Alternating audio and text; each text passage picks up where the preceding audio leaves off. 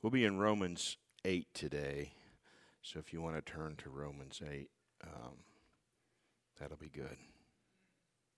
I hope that sometime during your week, whether it's here, whether it's home when you're alone, that you do raise your hands to God in praise. It's biblical. It's a posture of worship. If you don't do it, think about it. Now, we heard earlier this morning that Israel was waiting in hope for this coming Messiah. And yet we were at one time a people without hope, a people cut off. And that all changed when the Messiah came. And so it is the next coming of the Messiah that we await. We are on the other side of the cross, the other side of his first coming. So today we look for his return with eager anticipation and with great faith and hope. See, hope is at the bedrock of our Christian faith. And as we enter into this Advent season today, our focus will be on hope. And we will look to Romans 8 today to examine the Apostle Paul's message of hope. So I'll be reading from Romans chapter 8, verses 12 through 25. Hear now the word of the Lord. So then, brothers, we are debtors not to the flesh, to live according to the flesh. For if you live according to the flesh, you will die. But if by the Spirit you put to death the deeds of the body, you will live. For all who are led by the Spirit of God are sons of God. For you did not receive the spirit of slavery to fall back into fear, but you have received the Spirit of adoption as sons, by whom we cry, Abba, Father. The Spirit himself bears witness with our spirit that we are children of God. And if children, then heirs, heirs of God and fellow heirs with Christ, provided we suffer with him, in order that we may also be glorified with him. For I consider that the sufferings of this present time are not worth comparing with the glory that is to be revealed to us. For the creation waits with eager longing for the revealing of the sons of God. For the creation was subjected to futility, not willingly, but because of him who subjected it, in hope that the creation itself will be set free from its bondage to corruption and obtain the freedom and the glory of the children of God. For we know that the whole creation has been groaning together in the pains of childbirth until now. And not only the creation, but we ourselves, who have the first fruits of the Spirit, groan inwardly as we wait eagerly for adoption as sons, the redemption of our bodies. For in this hope we were saved. Now hope that is seen is not hope, for who hopes for what he sees? But if we hope for what we do not see, we wait for it with patience. Pray with me now. Holy and gracious God, may your Holy Spirit give us a spirit of wisdom and revelation so that the eyes of our hearts might be enlightened, that we may know the hope to which Christ has called us, the riches of his glorious inheritance among us, and the greatness of his power for those who believe. Amen. As we look at Romans 8 today, it's important to remember that we stand on the shoulders of some pretty profound truths that Paul has already covered in this epistle. See, the journey through Romans it's a pilgrimage through the heart of Christian theology. And today's passage, Romans 8 is at the center. It's the centerpiece of the book of Romans. Now, you may not have thought that when you read it. You may not have realized that. But Romans 8 is at the heart of the book of Romans. So in the earlier chapters, Paul has described the universal need for salvation. He unveils the reality of human sinfulness and just how fallen we are, whether among the Gentiles who suppress the knowledge of God, or even the Jews who possess the law and find themselves equally accountable to God's righteous judgment. You see, the reality of God's plan of redemption begins to shine when we place it up against this backdrop of sin, of human brokenness, the guilt and the suffering that are a part of sin. And just as Abraham's faith was credited to him as righteousness in Romans 4, Paul later unfolds the truth of justification by faith. And this theme permeates the rest of the book. Faith in Christ that both Jew and Gentile can be justified and declared righteous before God. And then Paul goes on to expound the benefits of this justification in Romans 5. No longer at enmity with God, reconciled to God. No longer an enemy with God, welcomed into his presence through the work of Christ. And then in Romans 6, Paul talks about how that grace begins to transform us and change us as we think on our justification, on Christ's death and resurrection. The old self is crucified, and believers are called to live in the newness of life, free from the dominion of sin. But yet, in Romans 7, Paul lays out the struggle that we still face, the daily struggle that we still have with sin. You see, sin lives in our flesh. And as long as our flesh is alive, sin will be with us. And so Paul talks about how difficult that is. And you know how difficult it is. We all know how difficult it is because we're just like Paul in that regard.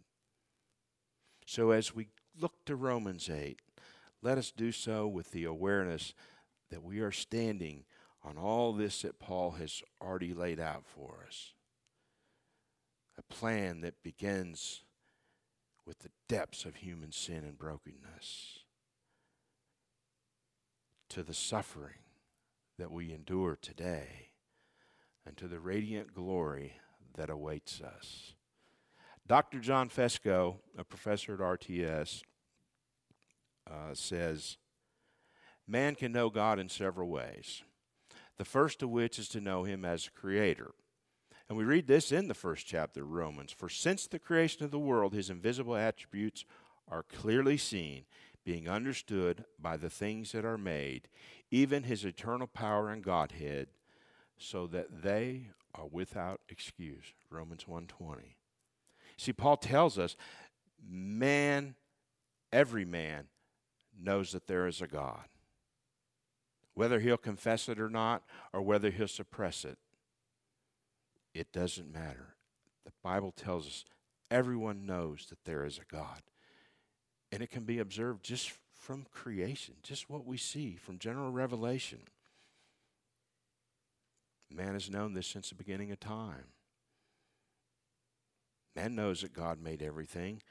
This understanding is present in everything God made, including his people, because God created his people in his image, and he wrote his law on our hearts. No excuse.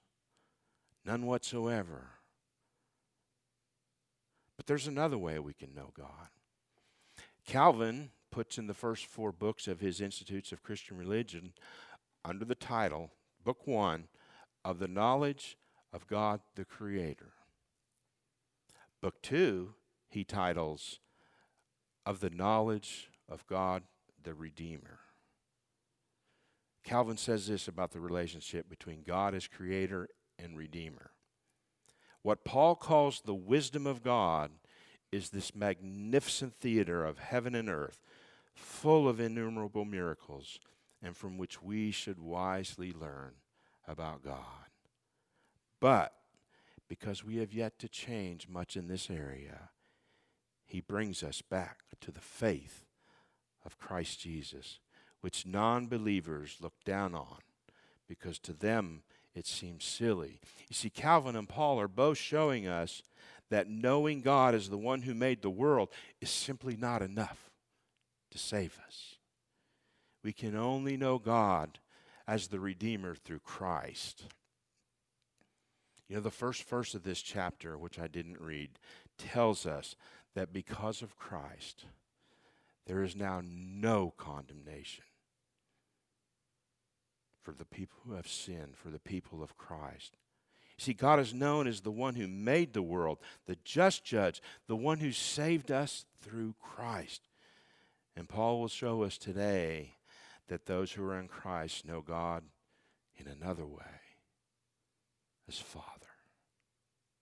Do you know it's unheard of in the ancient Jewish world for a Jewish person to even think of calling God Father?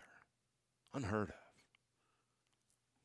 Even today, if you go to Jewish writings on the internet, perhaps, they don't even spell out God's name. They put GD. And yet we, through the torn veil of Christ's flesh, call him Father. Father, just as Christ did. Father. It's why I used the Lord's Prayer this morning as our corporate reading. Our Father who art in heaven, hallowed be thy name. In verse 12, Paul tells us that we owe the flesh nothing. Our obligation is to the Spirit to live according to his holy desires. As a believer, remember and recognize the power that we possess. Do not go back to Egypt. Do not return to the voice of your old master. At the beginning of verse 13, it says, if you live according to the flesh, you will die. Now, Paul doesn't think Christians can lose their faith. Romans 8 is mostly about how secure our faith in Christ is. This, then, is why we're debtors. We are debtors to the God who loved us and saved us and is leading us home to the land that we have been promised, the eventual new creation, our inheritance. So we shall forever be in God's debt. We should recognize that daily and live accordingly. Debtors, after all, are under an obligation. It's a safe assumption on my part that everybody in this room at some point in their life has had a debt. And for some people, that debt feels heavy. And it's always there, squirreling away every penny to erase that debt, to get rid of that debt. We all live in houses. Most of us have probably had a mortgage at one time or another. And think about how long you struggled and saved and worked to get rid of that debt, to make that debt go away. This is a debt we can't make go away. There's no paying off this debt. So instead, we live in gratitude. We live in gratefulness. We love others. We love each other. We love God with all our heart, soul, and mind. Because we have a debt we can't repay. You know, verse 13 talks about killing sin. It's a call to renounce sin and put it to death. This verse is what John Owen had in mind in his book, The Mortification of Sin. He says, be killing sin, or it will be killing you. Be killing sin, or it will be killing you. It's a call to renounce sin and put it to death. We're to put the deeds of the body, that is to terminate every use of our body that serves our sinful, selfish appetites rather than God. And I know some of you are probably a little bit shocked this morning. Wow, Mike's laying it on pretty heavy about sin. He doesn't usually do that. Preachers talk about sin. We have to. And I'm talking about it because Paul's talking about it. And Paul tells us that our adoption or sonship involves a new identity, a new intimacy, a new level of intimacy, and an inheritance. The word "for" in this verse links to the previous verse, where Paul says the believer is not obligated to the flesh, not obligated to sin. Instead, grateful, adopted children of God, led by the Spirit of God. Tim Keller says that our minds, our lives are an expression of our minds. What's going on up here? And many Christians try to control themselves with law-centered mini sermons. We tell ourselves things like, if I do that, God will get me. Oh, that goes against my Christian principles. Oh, this might hurt people around me, or I'll be embarrassed, or it will hurt my self-esteem, or I'll hate myself in the morning. Some or all of those things might be true. But Paul says they're inadequate.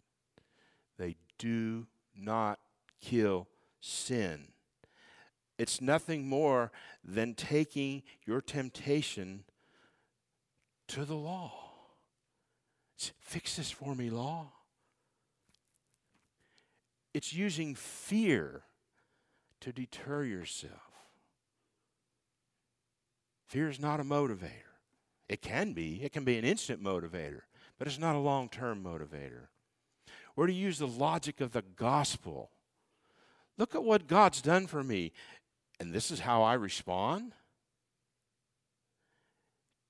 Take your temptations to the gospel.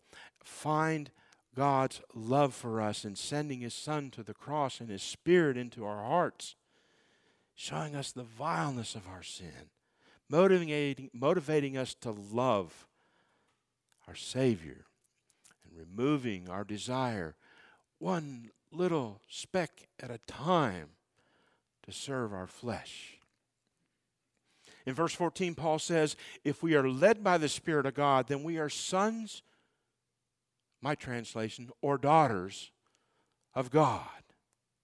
Sinclair Ferguson, in his book titled Children of the Living God, says, the notion that we are children of God, His sons and daughters, is the mainspring of Christian living. Our sonship to God is the apex of creation and the whole goal of redemption. Think about that for a minute. If Ferguson is right, and I believe he is, then all the things that God has done for this entire creation are for His children, for His heirs. Everything. Adoption was a pretty customary legal procedure in Roman society. It's customary today. In that time, adoption occurred usually when a wealthy adult had no heir for his estate. He would adopt someone as an heir, a child, a youth, sometimes even an adult. And when adoption occurred, several things happened. Immediately happened. The status of the new son changed. First, his old debts and legal obligations were paid. Second, he got a new name and instantly became heir of all that the father had. Third, his new father became immediately liable for all of his actions, his debts, his crimes, etc., etc., etc. And fourth, the new son also had obligations to honor and please his father. You know, as Americans, we fought the idea of a king. We declared our independence from a king. But we need to refamiliarize ourselves with the idea of a king and a kingdom, a monarchy, what it means to have a king. Think about Prince Harry and Prince William of England for just a minute. Prince Harry, the younger of the two, who married American Meghan Markle, They left the royal family to pursue their own ambitions. Now, they had a responsibility as heirs to the crown, an obligation to be ambassadors of the crown, loyal and faithful to the king or the queen. They were to be representatives of the king or the queen throughout the world. It's the same charge you and I have as Christians. We're ambassadors, representatives created in the king's image. We represent the great king to a dying world. And if the Spirit leads us, we would never, like Prince Henry, turn our backs on the crown to pursue selfish ambition. We are children of the living God, the King who gave his life so that he might adopt us into his royal family. In verse 17, Paul says we have this new inheritance. The Spirit is the first fruits of our inheritance, guaranteeing the harvest to follow. The Spirit of God that resides in us, in his children, assures us that we are God's children and heirs. Our adoption is true. It's real. It's not just some idea in your head. But it's not yet complete. We are not home yet. We are waiting for glory, waiting in hope. But in the meantime, the Spirit of God empowers us and enables us to cry out, Abba, Father, Daddy.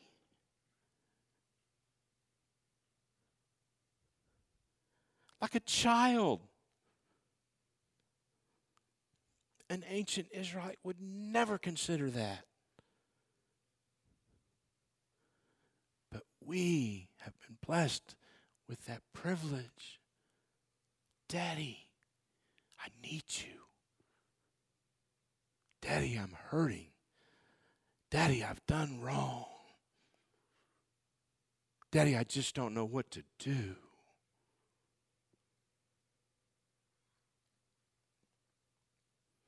Verse 18 also says, there'll be a lot of suffering in the meantime. But press on in hope, child of God, because glory is coming.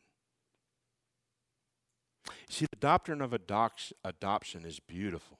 It's a unifying concept of the Christian life, and it touches on so many key concepts: the nature of God, salvation, authority, identity, ecclesiology, purpose, morality, destiny, worship, prayer, suffering, and glory. Being adopted by God should change everything for you, because it does. Don't just believe in the doctrine.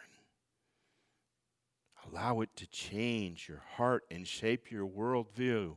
If you're wondering what your sanctification is supposed to be all about, I'm telling you right here is the key. You are children of the living God, representing him. Allow it to change your heart and to shape your worldview.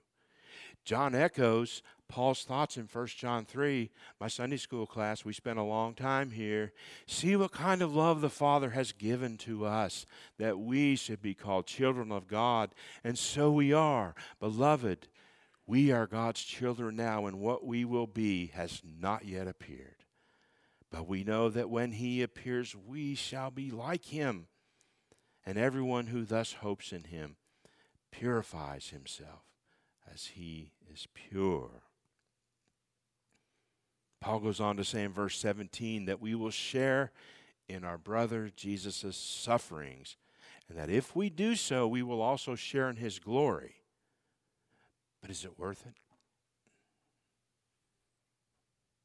Is the inheritance Christians have, has it been worth all the hardship in your life?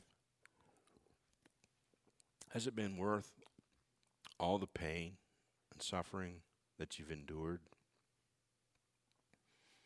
Many people, probably even some people we know, might answer no. It's not worth it. They profess faith as Christians, and they might seek to live God's way for a while. But in time, they find that their present sufferings are not worth it. They fall away. They offer any number of reasons why. If God were so good, why did he let such and such happen? If God really loved me, why did he let so-and-so pass? Or I'm just so busy right now. My life is hectic. I just can't find time to spend with God. Paul has a much different view. He answers the question with an emphatic yes. He says our present sufferings are not worth comparing with the glory that will be revealed to us. Now you might wonder, you might ask yourself at times, why does Mike talk about suffering all the time? It seems like it shows up in every one of his sermons. It's because suffering is a direct result of sin. And I told you, preachers are supposed to talk about sin. But if I tell you repeatedly, you're a sinner, you're a sinner, I'm not telling you something you don't already know. And because very often, when we hear things about ourselves that are not good, it's pretty easy to tune that out. I'm an expert at it. Just ask my wife. I'm an expert. You might start to think, as you tune me out, well, at least I'm not as bad as so-and-so. Or, if you knew what was going on in my life right now, you wouldn't say such cruel things to me. And you might be right about that. You might be suffering right now, and your life might quietly be in terrible shape, unknown to anyone but you and God. Whatever's going on in your life may or may not be directly related to sin in your life, and it might not have anything to do with some sin you have specifically committed, but instead, it's come into your life for someone else's sin. It's come into your life because we live in a fallen world. Sin produces suffering, and everyone in this room will continue to experience suffering. Again, either because of your sin or because of the world's sin. Wherever suffering is found, sin lies just beneath it. So I prefer to talk about suffering because that's real and that's where we live. That affects you in ways that me just telling you, you're a sinner, me, I'm a sinner. When I talk about suffering, we know that because that's our experience. Think back to the fall for just a moment. Adam and Eve lived in a perfect world with direct and intimate access to God. And when sin made its way into the world, what did Adam do? God, it was the woman. He starts shifting the blame. Sin is already, just in Adam's response, beginning to have its way. He is going to put the blame on his wife, this beautiful creature that God gave him so that he wouldn't be alone. This beautiful creature that God made from Adam's own flesh. God told them, in the day you eat of it, you will surely die. Adam was willing to let her die because of sin, so that he wouldn't have to. Well, with this one little slip, God curses Adam and Eve. Adam would work by the sweat of his brow to eat. Eve would suffer great pains when giving birth. The serpent was cursed. They were expelled from the beautiful garden. One son murders another and was further banished into darkness. What kind of suffering do you suppose just these few events incurred and produced? And sin became so prevalent and so widespread that God was sorry that he made man, and he ended up flooding the earth. And the rest of the biblical story, page after page, describes man's sin after sin, suffering and more suffering and more suffering. Sin and suffering are linked, like redemption and judgment. They just go together. And you know what else? It wasn't just humans. It wasn't just snakes that were cursed that day. God cursed the ground. He condemned the creation because of the entrance of sin. Even the creation suffers from Adam's fall. And here in Romans, Paul says, if you know where you're heading in the future, you won't even entertain the idea that your current problems and pain aren't worth it. Your inheritance is too glorious for words. Or to put it another way, from another one of Paul's letters, 2 Corinthians chapter 12. I know a man in Christ who 14 years ago was caught up to the third heaven. Whether in the body or out of the body, I do not know. God knows. And I know that this man was caught up into paradise. Whether in the body or out of the body, I do not know.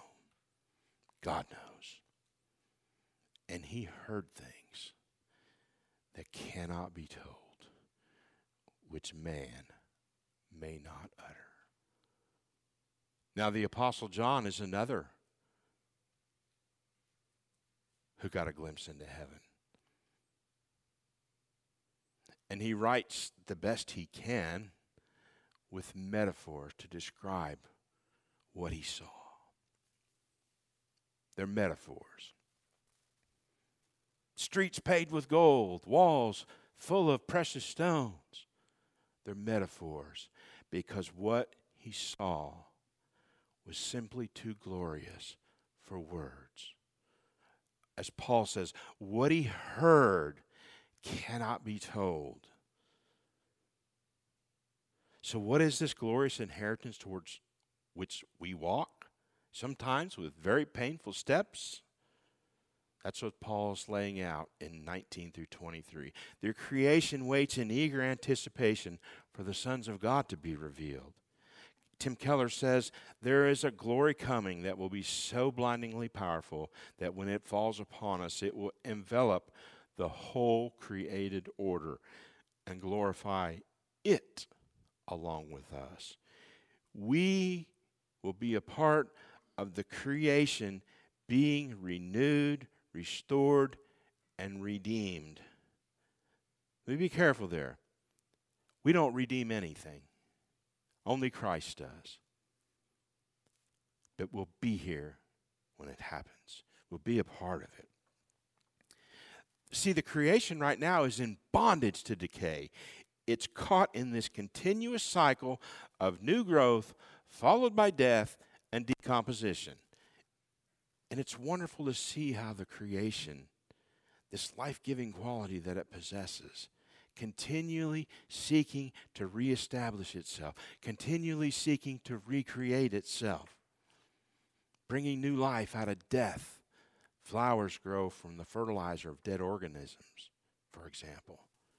But the whole universe is deteriorating and running down, losing more energy than it can generate.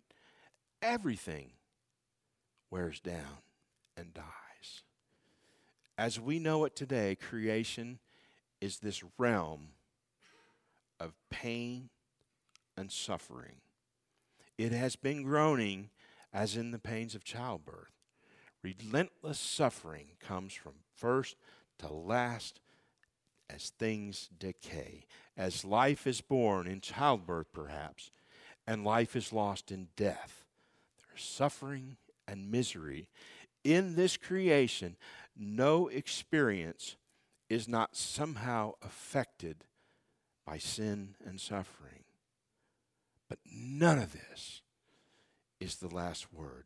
Like us, the creation itself longs to be free from this world of sin and suffering. The creation longs for God to dwell with his people in a land flowing with milk and honey, uncorrupted by sin.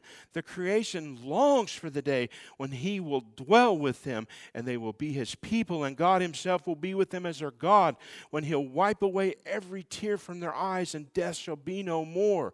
Neither shall there be mourning, nor crying, nor pain any more, for the former things will have passed away. That's just a little peek at what glory is. What glory waits for us. The creation itself will be liberated and brought into the glorious freedom of the children of God. Instead of frustration, there will be fulfillment. When we consider the majesty and the greatness, if you've traveled this country, if you've traveled the world, and the things you've seen, oceans, mountains, valleys, forests, clear streams, just one unimaginable sight after another.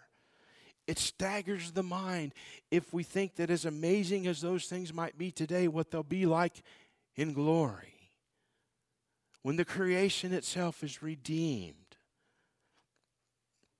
The land will be free to be itself. It will be free to flow with milk and honey.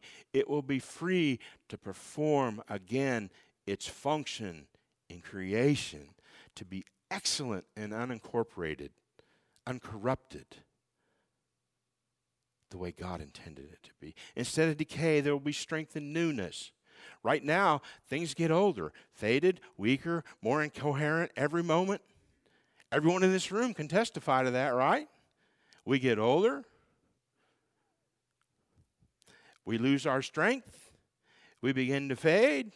We eventually get a little bit incoherent. That's why the best metaphor for the current state of creation is as being in childbirth. The painful pangs that this world experiences are not meaningless. The world is giving birth to a new version of itself. And Paul knows we're not yet in glory, so he writes in reality about the present and the gospel optimism of the future.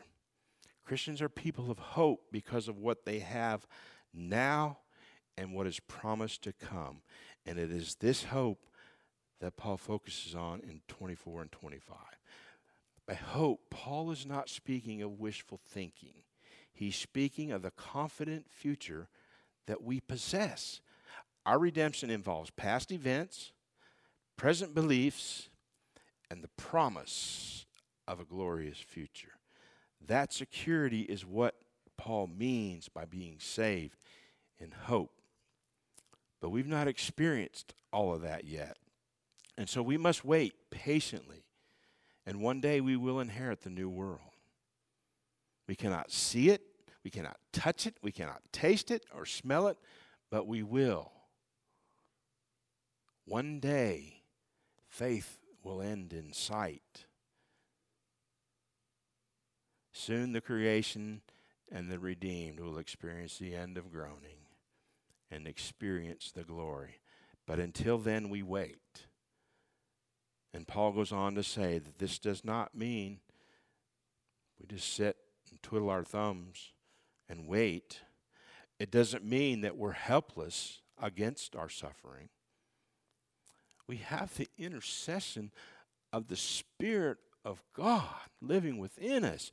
We have these promises, these extravagant promises of God's.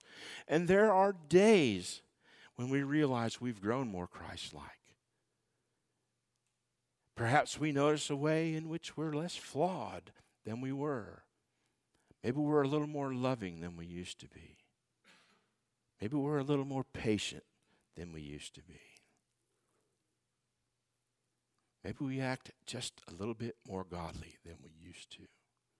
And yet we still endure discipline, and we still endure suffering, rooted in sin.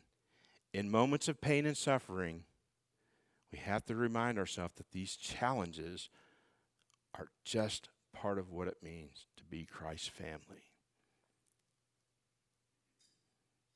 All people suffer. not just Christians. But your suffering and my suffering marks us out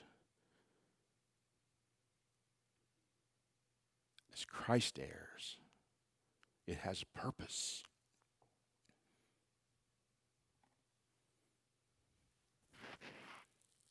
So we wait eagerly, and we wait in hope patiently.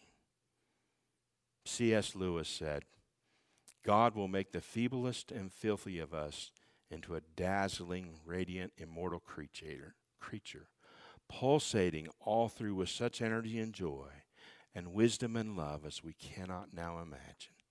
A bright, stainless mirror which reflects to God perfectly, though of course on a smaller scale, his boundless power and delight and goodness.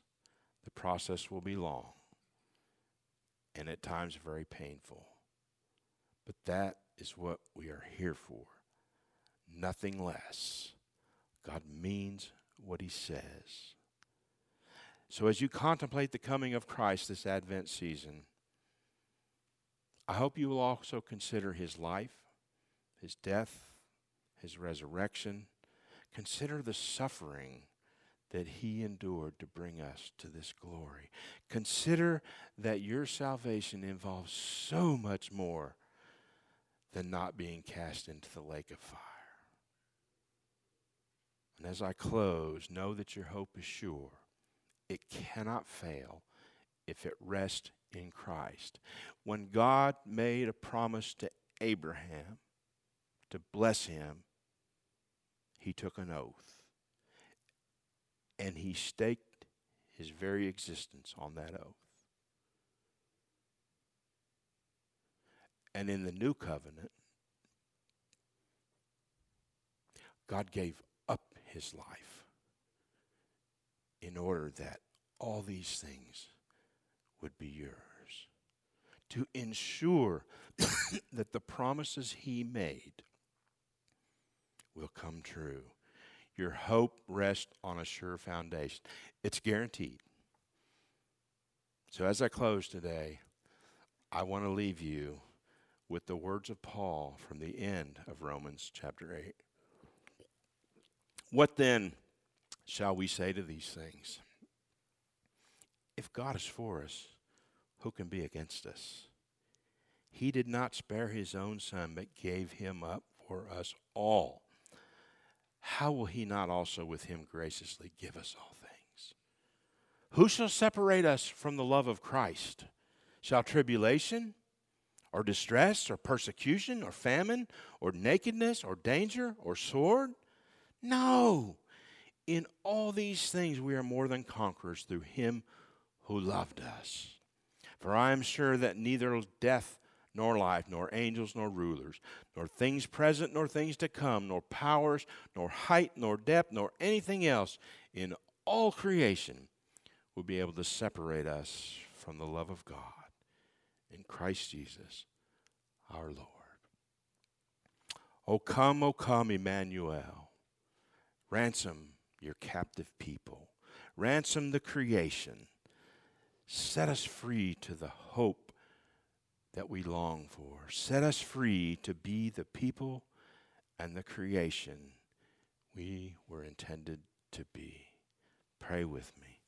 Father, bind these words to our hearts as we wait with hope for the return of Christ, our joint heir and our King.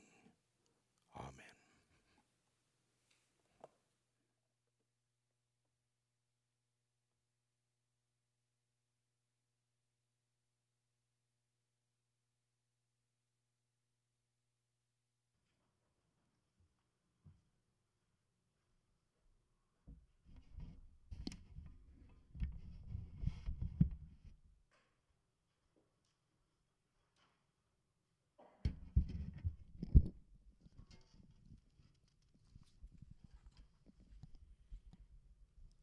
"27 books in the New Testament.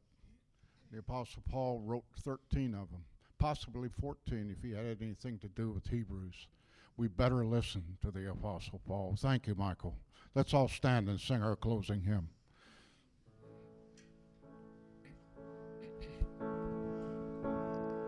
Christ whose glory fills the skies, Christ the everlasting light, the Son of righteousness arise and triumph o'er these shades of night. Come thou long-awaited one, in the fullness of your love, and lose this heart bound up by shame, and I will never be the same. So here I wait in hope of you, oh, my soul's longing through and through, and day spring from on high be near, and day star in my heart appear. Dark and cheerless is the morn, till your love in me is born, and joyless is the evening sun, till Emmanuel has come. So here I wait in hope of you, oh, my soul's longing through and through, and day spring from on high be near, and day star in my heart appear. So here I wait in hope of you, oh, my soul's longing through and through, and day spring from on high be near, and day star in my heart appear.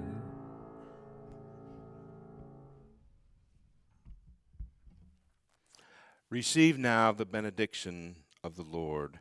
May the God of hope fill you with all joy and peace in believing, so that by the power of the Holy Spirit you may abound in hope. Go now in peace.